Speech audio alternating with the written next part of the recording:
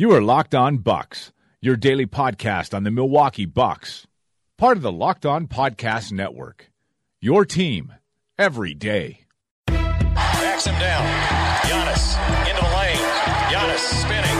Fading shot. Up. Good for Giannis at the buzzer. Bucks win it.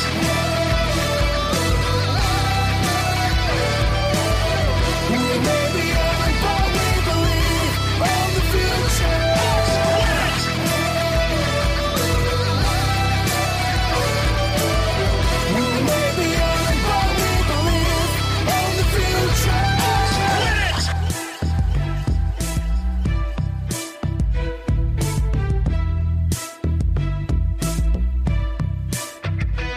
Welcome to Locked On Bucks. I'm your host, Kane Pittman. Finally here on a game day. The Bucks are going to be back in action tonight. They're going to take on the Chicago Bulls. It feels like a long, long time since the Bucks played, and if your life generally revolves around the Bucks schedule, as mine tends to, this has been a weird week. So the Bucks will play again tonight against the Chicago Bulls. They will be without Chris Middleton. We already spoke about that at length earlier in the week, 3 to 4 weeks for Chris Middleton on the sidelines with that thigh contusion. And just a little bit of an update from the Bucks this morning at practice. Just a little bit of an update from yesterday's practice where the Bucks were asked about, what are they going to do without Chris Middleton? And to absolutely no one's surprise, it's business as usual. This offense, as we've seen, ever since Mike Budenholzer came in and took over the team, has been equal opportunity. Giannis is the focal point. Everyone else fits in, takes the shots that come to them, and generally try and play unselfish basketball. That's going to be the case here. But me and Frank did go in depth on who we thought could come into the starting lineup. We've got a quote here from Mike Budenholzer that I've got from Matt Velasquez's article in the Milwaukee Journal-Sentinel in regards to who may come in to the starting lineup or the rotation in general. And Bud said they've been hungry with Chris healthy, so maybe they're seeing some food on the plate. I think Dante and Sterling and Pat, those guys have kind of mixed and matched a little bit. And so, again, we just want them to go play, be themselves, and not try to do anything different. So, again, as I said, nothing was specifically mentioned in terms of who might come into this starting lineup, but those were the three guys that were mentioned. And if you did catch me and Frank talking about this, we were both in agreement that we think that Sterling was going to start. I did throw in Pat there as a guy that I believe could be the secondary option, mostly because when you look at those two guys, they're the two guys that have started replacing injured players since Bud has taken over. They both have experience with the rest of the starting group. So we'll wait and see. And Dante potentially is a little wild card there that might come in to start, although I do believe that he is probably best suited to that bench role, that spark plug bench role off the bench that we've seen him do so well this last week or so. But yeah, that's probably the most notable thing to come out of practice, that it looks like the Bucks might go small. We did speak in depth about Ersan and the possibility of him coming in and the Bucks going with a big starting lineup. But as I said, we'll wait and see what happens to start this game against Chicago. But at this point, the hint we have is the Bucks might go small, which I think is going to be fun. Let's see Sterling or Dante, if you ask me. Let's get these guys some real minutes and let's see what they got in an extended starting role that these guys are going to get over the next few weeks. So just one other note, you guys might have seen on Twitter, if you follow me on Twitter, that I mentioned it is 1 month since I have taken over the podcast from Eric and joined Frank. And again, it staggers me every day when I look at the numbers, when I publish these podcasts and get the stats for the daily downloads. It's incredible the support this podcast has. The credit for that has to go to Eric and Frank and what they've been able to build over the last 3 years or so, and hopefully it continues being the best Bucks podcast out there on the market. It's a whole lot of fun for me. It's a new experience for me. I've said this a number of times, but hosting a podcast or any type of show like this is not something I have much experience with. So I'm learning, but I just want to shout you guys out for listening. I really appreciate the support, and it is going to be a big part of me hopefully getting back to Milwaukee this season in the next month or so. Hopefully I have my fingers crossed. I'm working on a few things. So again, I really appreciate the support. Send me any feedback, any tips, any ideas you want to hear from the show, and let's make this thing the best thing it can be. But for today, I know you guys caught the front end of the chat with Lee Ellis yesterday, which was more about his story, and we've got through that, and now we're going to go more into basketball, more Bucks related stuff, more NBA related stuff. And while we have this one last day of sort of quiet time with the Bucks, I'm going to take this opportunity to give you the second half of my chat with Lee, and we're going to kick things off looking at a couple of the Bucks rivals in the East, starting with what everyone thought was the number one team to contend with the Bucks in the East. I think the Sixers have a problem. We're going to get things started there.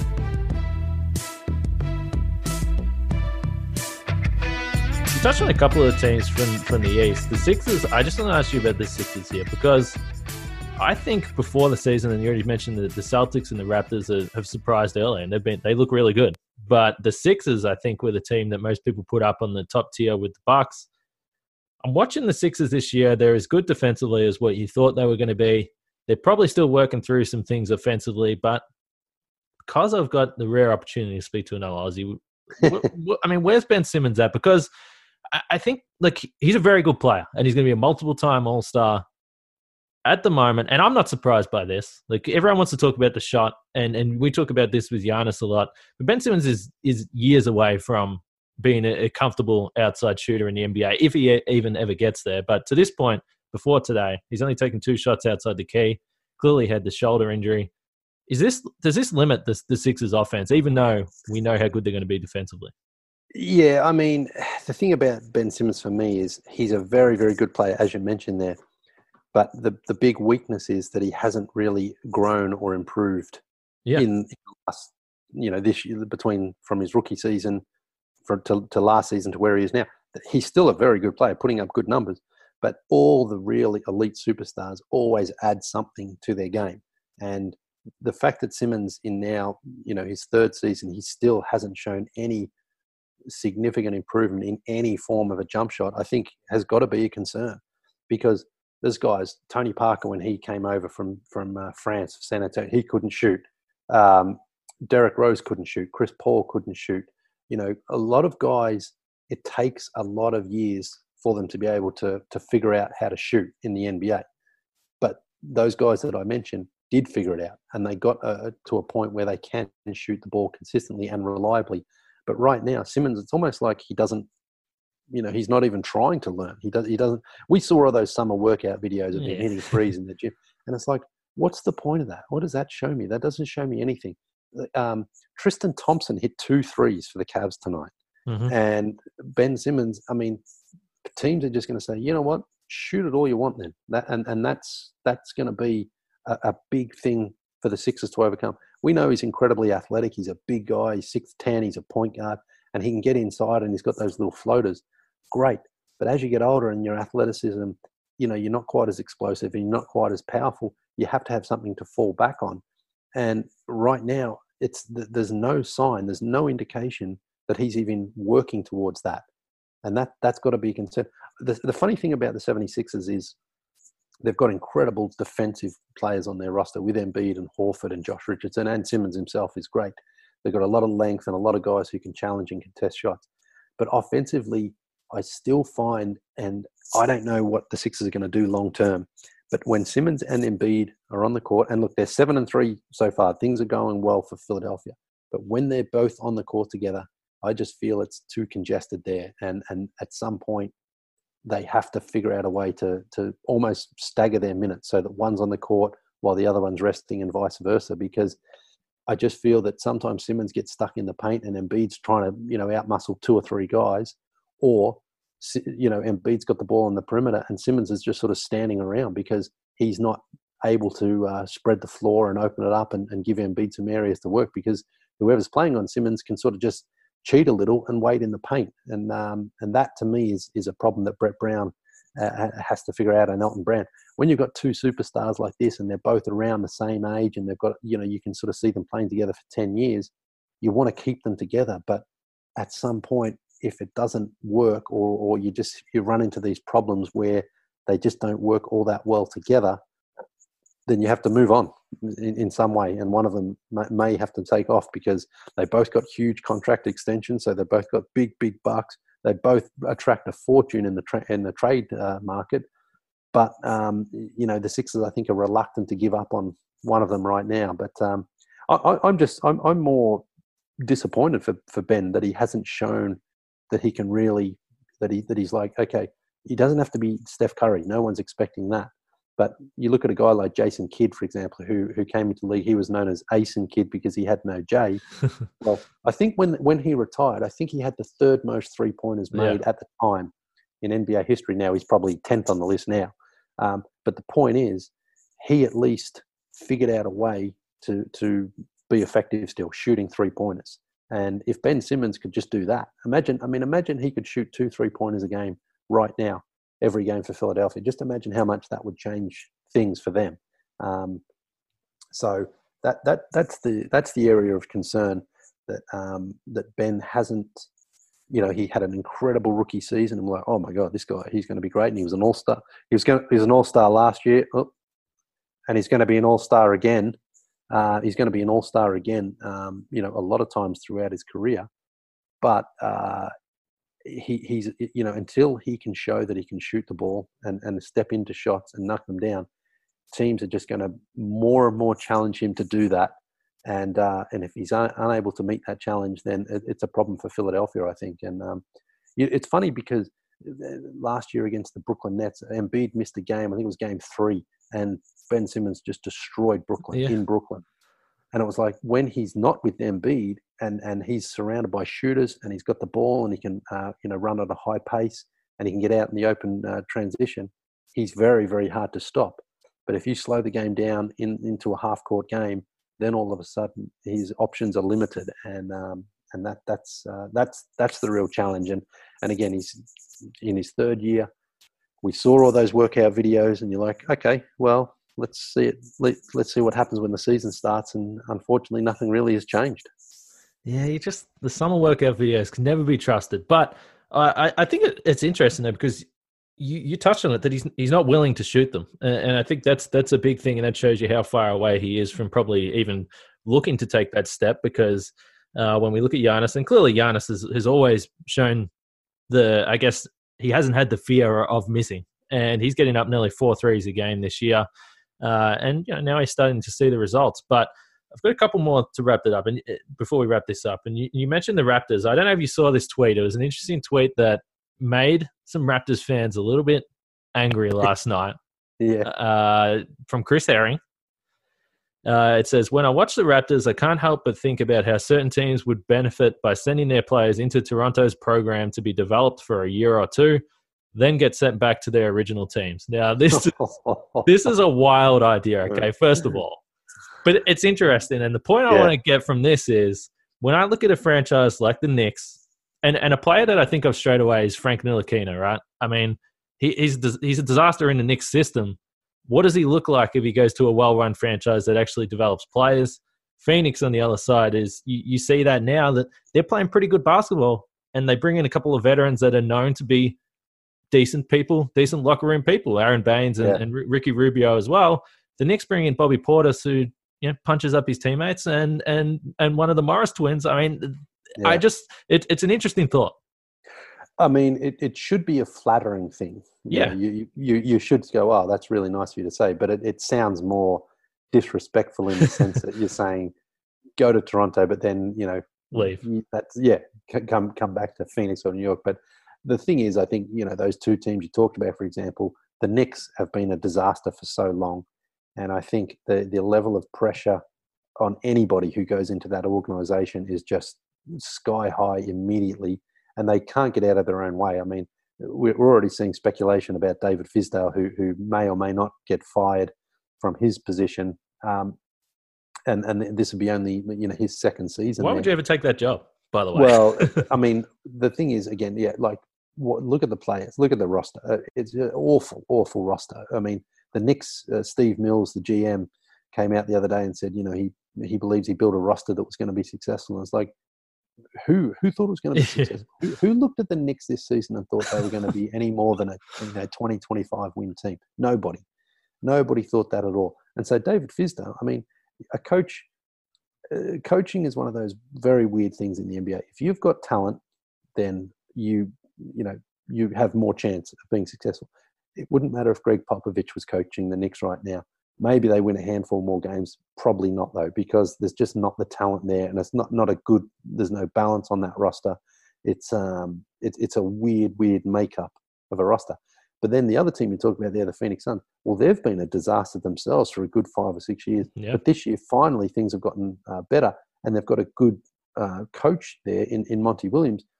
And you've got some veterans like Aaron Baines and Ricky Rubio who played in the World Cup this year. And both of those guys, I mean, I absolutely love Aaron Baines because he is the true definition of a veteran who sacrifices his body. He never complains about his minutes or his role. He goes out there and works his ass off at both ends of the floor, defensively and offensively. And we were talking about Ben Simmons with no jump shot. Well, look at Aaron Baines now, down threes with a very, very strong consistency. I mean, he's just fantastic that he's shown he's read the game. He understands if you want to be out on the floor, you need to be able to do more than just one thing. And Aaron Baines has become a very, very reliable and dependable three-point shooter for the Sun. It's not the prettiest shot in the world, but it doesn't matter because it goes in. And he also understands that his team needs him to be able to do that, and he's doing it. And then defensively, I mean, it's funny, you know this probably as well as anyone. Whenever Giannis goes up against Aaron Baines, Baines ends up on his backside several times because Giannis tries to dunk on him, but Baines never backs down. He's never worried about a viral moment or people saying, "Oh man, this guy's Giannis is trying to end his life." And in fact, there was a game against the Heat last week where Derek Jones tried to dunk on Baines a couple of times, and Baines ended up on his back. And because again, that's what he does. His role in the team is to sacrifice and to be a great player, like defensively, great rotation player, role player, set screens. And when you get the ball and you're on the 3-point line, you're open, knock it in. And that's what he's doing. But those franchises have been, historically bad, while the Raptors, on the other hand, have been such a model franchise over these last few years because they've had a guy like Masai Ujiri who treats his players with respect and dignity. And he goes out there and he puts together a roster, and he's got a great coaching staff there. Dwayne Casey was coach of the year and he got fired. He had plenty of opportunity there to turn things around in Toronto, but there was none of that backstabbing and sniping or anything like that. It was just, Masai Ujiri created a culture where people could succeed. And right now, for a team like the Knicks, I just don't see how they're going to turn things around there because, the owner, James Dolan's been there far too long. And then you've had Steve Mills, who's I think presided over 5 coaches himself. They've got a terrible record since he's been there. I mean, at some point, you can keep firing coaches all you want, but if you're the guy hiring them and bringing them in, then at some point, the firing is going to be turned around on you. Yeah, no, I don't think it's a surprise that when you look at, and first of all, I mean, two guys that are, interesting characters in the locker room, I would say, from what we know, Kevin Durant and Kyrie. But it's not surprising that if you're going to get a marquee free agent go to New York, that they would choose the Nets over the Knicks right now. I mean, it's hard to even imagine a player thinking, I'm going to go to the Knicks and turn it around, because it's not going to happen. But yeah, I mean, and Kevin Durant kind of said, he's like, I didn't even really think about the Knicks, which is awful because to Stephen A's, yeah. I mean, for me, like if you said to me which team, if I could play in the NBA when I was a kid, who do I want to play for? It would have been the Lakers or the Knicks, just because it's like they're the two marquee teams. But now it's gotten so far. I mean, the Lakers are obviously having a resurgence right now this season. But, the Knicks, I think people see what happens. And Porzingis, for example, a great example here. They drafted Porzingis. They took a flyer a little bit on him because there's always a little bit of a risk when you take a young guy from, Europe. There's always that sort of stigma like, They either expect you to be Dirk or you're going to be Andrea Bargnani. There's no sort of middle ground there. But Porzingis was playing well. He was an all-star just before he got he blew out his knee there. And then somehow, him not even playing, and he says, I don't want to be a part of this. And they trade him for pennies on the dollar. And you look at the Knicks now, and it's like they got Dennis Smith, who he's been dealing with a family issue right now. But even when he was playing, things weren't going all that well. And the Knicks just seem to sort of make the same mistakes year in and year out. And until something happens at the top with the ownership, it's very hard to see how this franchise just miraculously turns things around. Attention past, present, and future MyBookie players. During Thanksgiving week, MyBookie is offering a risk-free bet on the Bears-Lions game. Simply choose a team against the spread for up to $250. If you win, congrats. You've got an extra holiday spending money. If you lose, congratulations to you as well. MyBookie will give you all of your money back. It's a no-brainer because you literally cannot lose. It's no risk, all gravy. It doesn't matter whether you're an experienced player or a first-time customer, MyBookie welcomes all to come play. So quit waiting around and sign up today. And my personal little tip here is never bet on Mitchell Trubisky, okay, guys? I don't think you need that tip, but I needed to throw that in there. Just log into mybookie.ag, make your first deposit with the promo code LOCKEDONNBA, and MyBookie will match your deposit dollar for dollar to jumpstart your bankroll. And that's on top of that risk-free bet that I already mentioned. Let me repeat. That's a guaranteed deposit match and a risk-free bet for Thanksgiving only. So if you're a true football fan, you do not want to let this opportunity pass you by. You simply can't lose. Log on to mybookie.ag with the promo code LOCKEDONNBA to take advantage of this ridiculous offer. MyBookie. You play, you win, you get paid.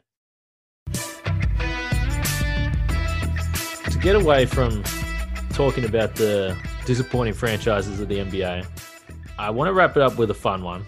And this again, I don't know whether this came from me listening to No Dunks Tonight. It was a few weeks ago. I think it might have been Skeetsy that was talking about the disappointing in-game entertainment from the Denver Nuggets. Does that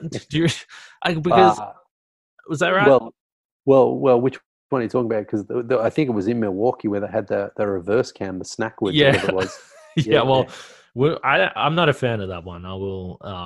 I'll say that. But yeah, there was some stuff going on with the Nuggets, and then obviously with League Pass, it's one of the I don't know, one of the good things about League Pass. You get to see the entertainment during timeouts, and I don't know whether I'm asking the wrong guy here with your free throw, experience, expertise. I don't know what you want to call it, but the Bucks do, and they're not the only ones. There's a bunch of teams that do the standard free throw, 3-point shot, or half court shot for money. And I think it was the day after I heard you guys talking about Denver, and there was a guy in the Bucks crowd that chose the free throw and then missed. So it was $500 for a free throw. He missed, and the in-court announcer, Mal, sort of let out he chose the free throw and missed. Yikes. And it made me think about it a little bit because I don't think that. Well, first of all, I want to ask you first. What if you get that situation? What are you going? It's 500. I think it's 500, 1,000, and 5,000. So 500 for a free throw, 1,000 for a three, or 5,000 for half court. It may be 2,500. I know that's a big difference, and I'm not making this easy on you here. But yeah, it's 5,000 for the half court, 500 for a free throw. We'll say that. Yeah. Well, the free throw. I would take the free throw. I mean, I knew you were going to say that. Yeah. Well, for I mean, the thing is, those half court shots. I mean, like we've tried them at Vegas Summer League for 5 years. We couldn't make one. That was 4 of us going up. We had, I think, 50 shots and we couldn't make one.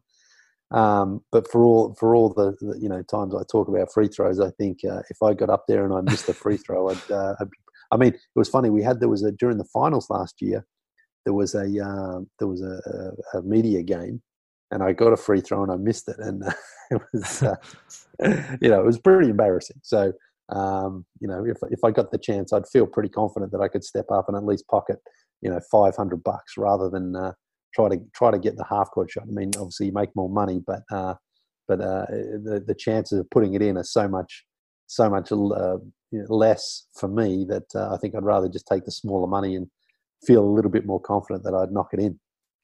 Yeah, maybe it's like, maybe I'm just weak with peer pressure. And my thing with the free throw is that it's a lose-lose situation, because, I mean, not for you personally. I mean, if you pocket $500, then that's a win for you. But from the crowd's perspective, I mean, no one, like, you have to, first of all, I'm not sure how many people that do that are used to shooting a free throw in front of a packed NBA arena. So there's a bit of pressure involved there. And secondly, even if you make it, like, no one really cares. They're like, you chose the free throw. We don't like you anyway. Yeah. And then if you miss it, you look silly. Yeah, well, that's a good point. Yeah, the making a free throw is never going to make House of Highlights or anything like that. But if you knock in the half quarter and then you have a crazy celebration and maybe one of the players comes over and daps you up or something, then people are going to see it. So yeah, that's a good point.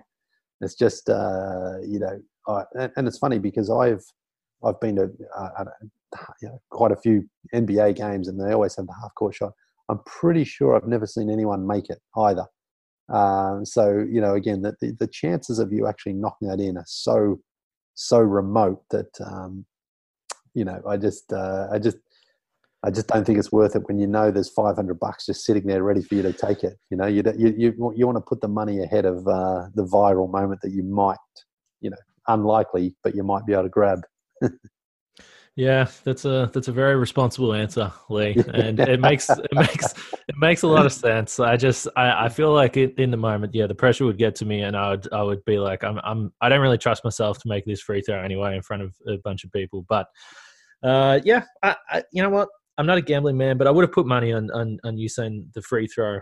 And I think you have to stay on brand a little bit. Yeah, you do. You totally do. But also, I think I'm coming at you as well from going back to where we started as a family man and a guy like, there's a bit of a mortgage payment there, and I know that if I came home and just said to my wife, "Hey, listen, I won $500," she wouldn't say, "Well, could you have won $2,500?" She would just go, "Oh, great," So that's the angle I'm coming from.